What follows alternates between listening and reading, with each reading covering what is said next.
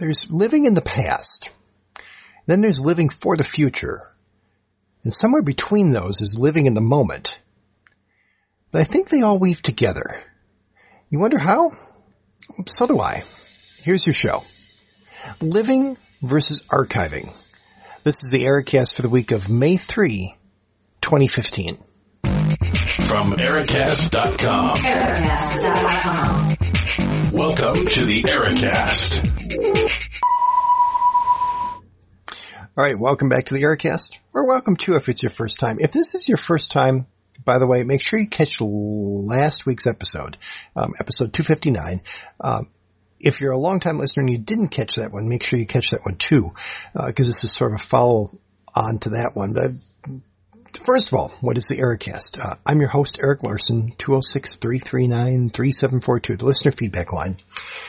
We made it through March, so this is now officially, how's that math work? If we've been doing this for 10 years, we started in 2005, so we're in our 11th year. We've begun our 11th year. We've hit our 10th anniversary. And math is hard, right? That's what Barbie said sometime in was it the 90s?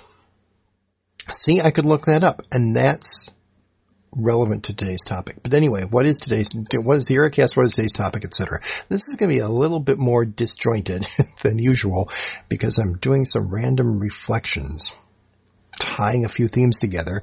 The Ericast is what we call a personal podcast. We use we around here, even though it's just me, Eric Larson.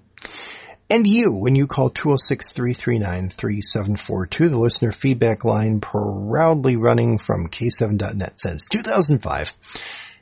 So, either it is you're here because you know me, it's a collection of stuff from me and you want to know what's on my mind. That's an Information Society reference from last week, actually. Or you're interested in the topic. Now, I have no idea what would have brought you here for this topic, but it's great that you're here.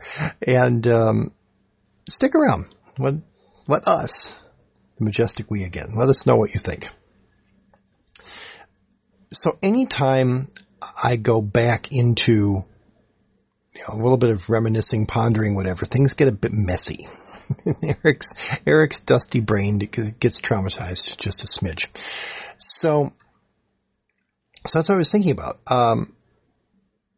We were talking last week about Information Society in a concert when they returned to their hometown of Minneapolis, which is here in the Twin Cities metro area, southern suburbs.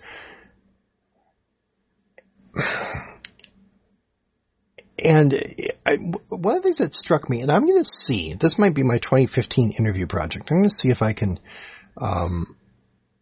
track down Krista Vosper, who actually got a shout out from Kurt Harwin Larson. No relation, by the way. I don't know if he's related to Krista or not. Probably not, but he's not related to me, despite the Larson name. From the stage, because he said that he could always spot where she was, even when she was in the back of the room, because he could see her hair. Ultimate, spectacular 80s. I would say 80s punk, but not really. See, here's the thing. I'm not an artistic connoisseur of certain vintages. I mean, the people who really geek out on a particular, time period or whatever and can say, oh, that's actually, that's not mid-century modern. That's the Danish teak movement from 1957. I don't know. I'd kind of clump it together as mid-century modern. So I wouldn't call Krista punk, but I don't quite know what it is. But the big hairstyle, etc., literally as if she stepped out of the 80s cyberpunk Information Society movement. Here's the deal. Give or take, I think she's about 10 years younger than I am. I can probably say we on that because I think most of my Ericast cohort is about my age here. Call in and report your age and your social security number too. No, I'm not going to ask of that. That'd be weird. But I bet you're about my age. Early 40s? All right. If not, let me know. Late 30s? That's close enough. 40-ish? There you go. I think she's about 10 years younger. So by my math, that means that she was not really conscious of what the 80s were. Some of us lived through the 80s. If you were born in the early 70s, then you were fully cognizant of the world of the early 80s. If you were born in the early 80s, then you really weren't. That's just how the brain works in small children. So, and I've mentioned this in previous episodes, I frequently go back to an observation from Ruth's grandmother, who lived to be 94, I believe, and commented when we observed, she was the kindest, nicest person you'd ever find, and we observed that some of those in her cohort for that age, at this point, were sort of bitter and negative about stuff and whatever, and would reminisce about the good old days. And she said, well, when you look back, you remember the good and you remember the bad, but you don't remember everything in between that was just, I forget how she put it. I mean, my brain captures it as, just kind of the mundane, the daily stuff. The vast majority of, And when I started thinking about information society and, as a band and as a movement in that late 80s, cyberpunk thing, the pace of the world has changed so much. I mean, I'll give you an example. Okay, I think I mentioned Commodore 64 stuff last time. That's what I grew up on, Commodore computers. When I went into college, I splurged and bought a Commodore 120D used. And I wonder, how did I find it used? It must have been in the newspaper because this was well before, Craigslist or anything. So it must have been a newspaper ad. That's a quaint concept, isn't it? But I remember being up in Cornucopia, Wisconsin, where my formative teen years were spent. And I had a subscription to Run Magazine and Computes Gazette Magazine, but for some reason I wanted something or had some interest or found a reference to something that was in Compute Magazine, which was like a broader 8-bit universe. Computes Gazette was just Commodore focused. So I went to the library in Ashland. Now I went because Mom drove me because I didn't drive. Because I wasn't 16 yet. So Mom drove me to the Ashland Library, and I made the request through interlibrary loan that they filed someplace or mailed something in or whatever, did the lookup, and probably a card catalog, not sure if they had microfiche there. Somehow got the reference to whatever magazine I was looking for. They then mailed it to me, media mail, to our little post office box there in Cornucopia. I'm trying to think how, couple weeks span of time. Weeks, people, not days, and not hours, and not minutes. I mean, now literally it would be a couple seconds to get whatever that information was.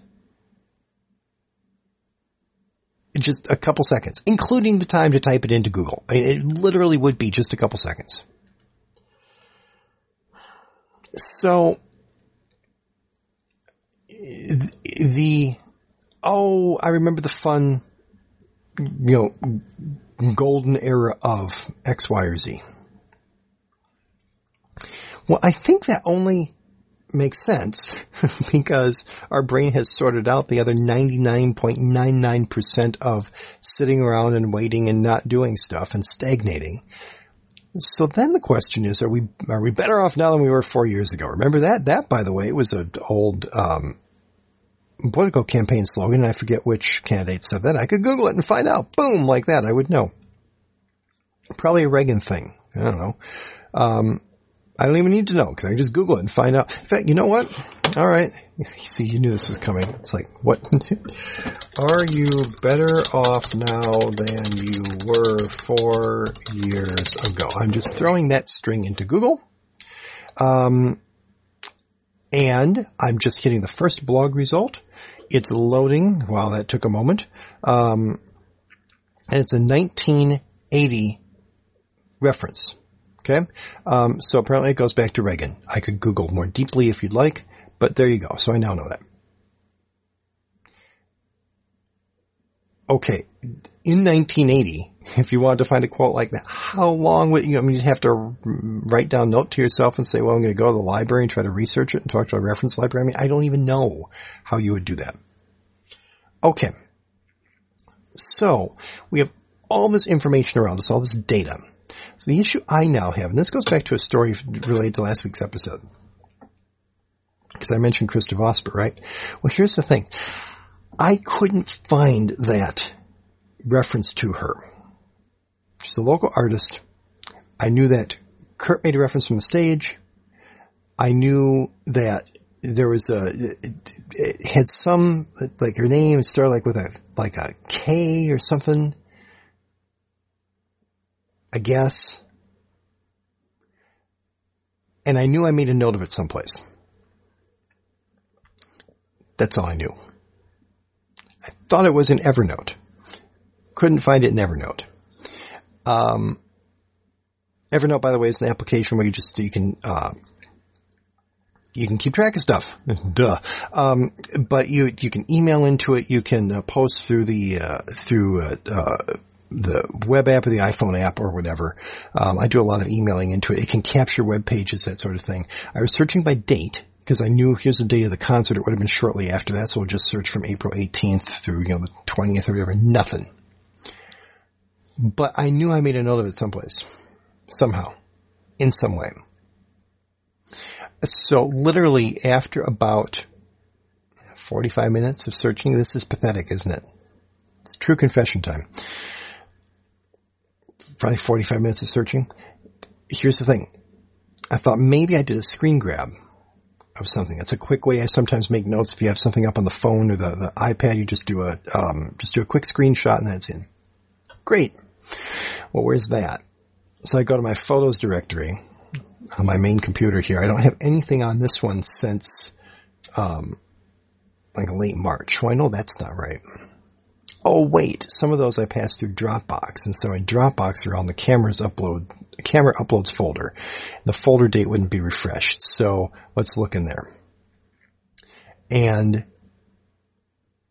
yes, I think that was the thing that got me concluding, point A to point B, that because it happened to be on the iPhone, and I did snap a screenshot of the Twitter account or something to make the mental note of here's where it was. Except it wasn't a mental note, it was a physical note, but sort of useless because I couldn't find it. But I eventually found it. But like 45 minutes of my life, which sounds really pathetic. And then you realize, well, wait a minute. 30 years ago, 45 minutes to actually do a research project was nothing. Then you think, well, yeah, but what kind of research project was this? They're just trying to find the name of the random person who had big hair at the Information Society concert. Right. Yeah. So,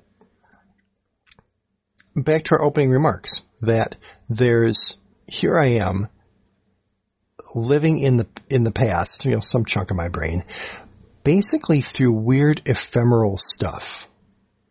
When I was recording a bunch of VHS tapes of off-air television programs, sometimes I'd even edit out the commercials, because who cares, right?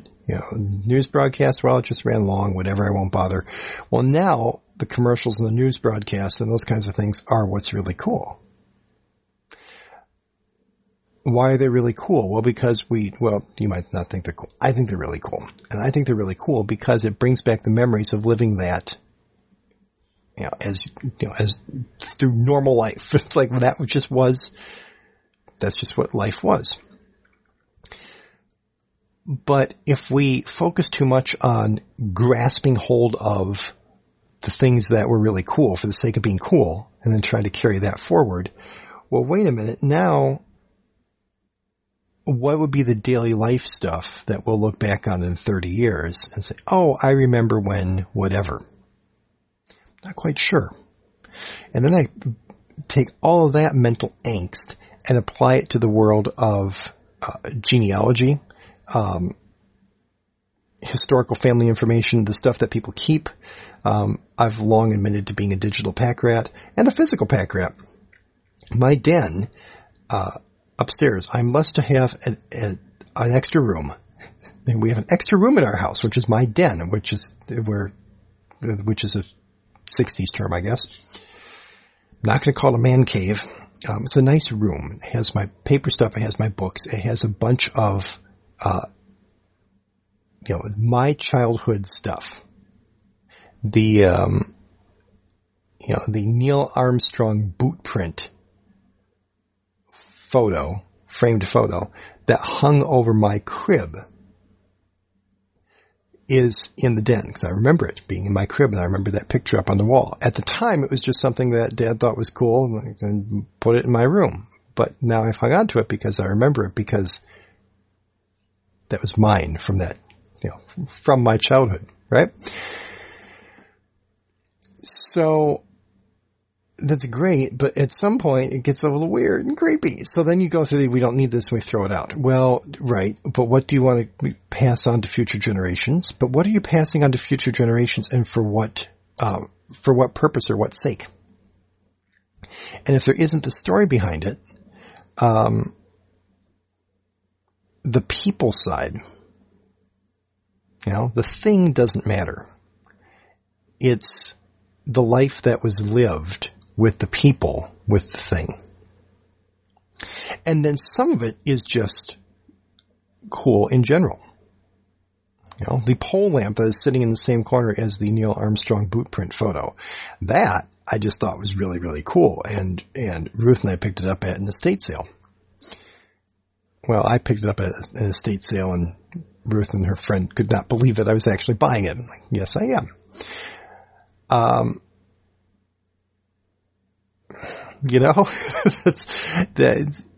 It fits with the theme. Just like Krista was not alive in, or not cognizant of, the glory days of information society, and yet has chosen to adopt that as a persona or whatever. So, how do we hold both of these things, these two extremes, the living in the past, or the archiving for the future? Oh, I might need this, I better store it, I better keep it, while not losing hold of the moment. Now we're into the whole mindfulness practice, personal reflection, contemplation, etc., meditation, which unfortunately has an inflection when I say meditation, because it's such a loaded term. Regardless of your spiritual background, pro, con, it evokes such strong feelings. I like that we've switched to mindfulness in 2015. That's the new buzzword, because I think it makes sense. It's like we should be attentive to the moment. I think that's great. It's also, in some ways, the ultimate, quote-unquote, waste of time, and yet it's not, because if you're not doing that, what else would you be doing in our fast-paced information society today?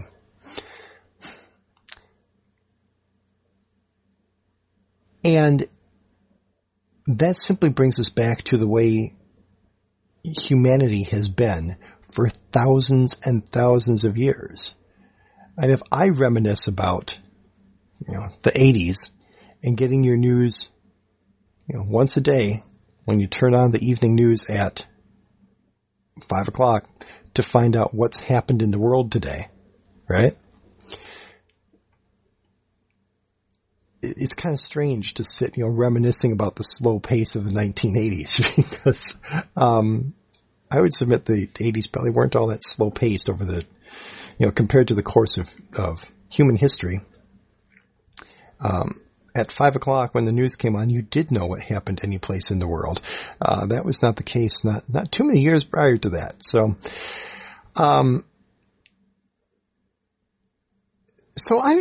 that's, I told you this would be kind of a random collection. I'm really curious. I know I say every episode. I'd like to hear from you, etc.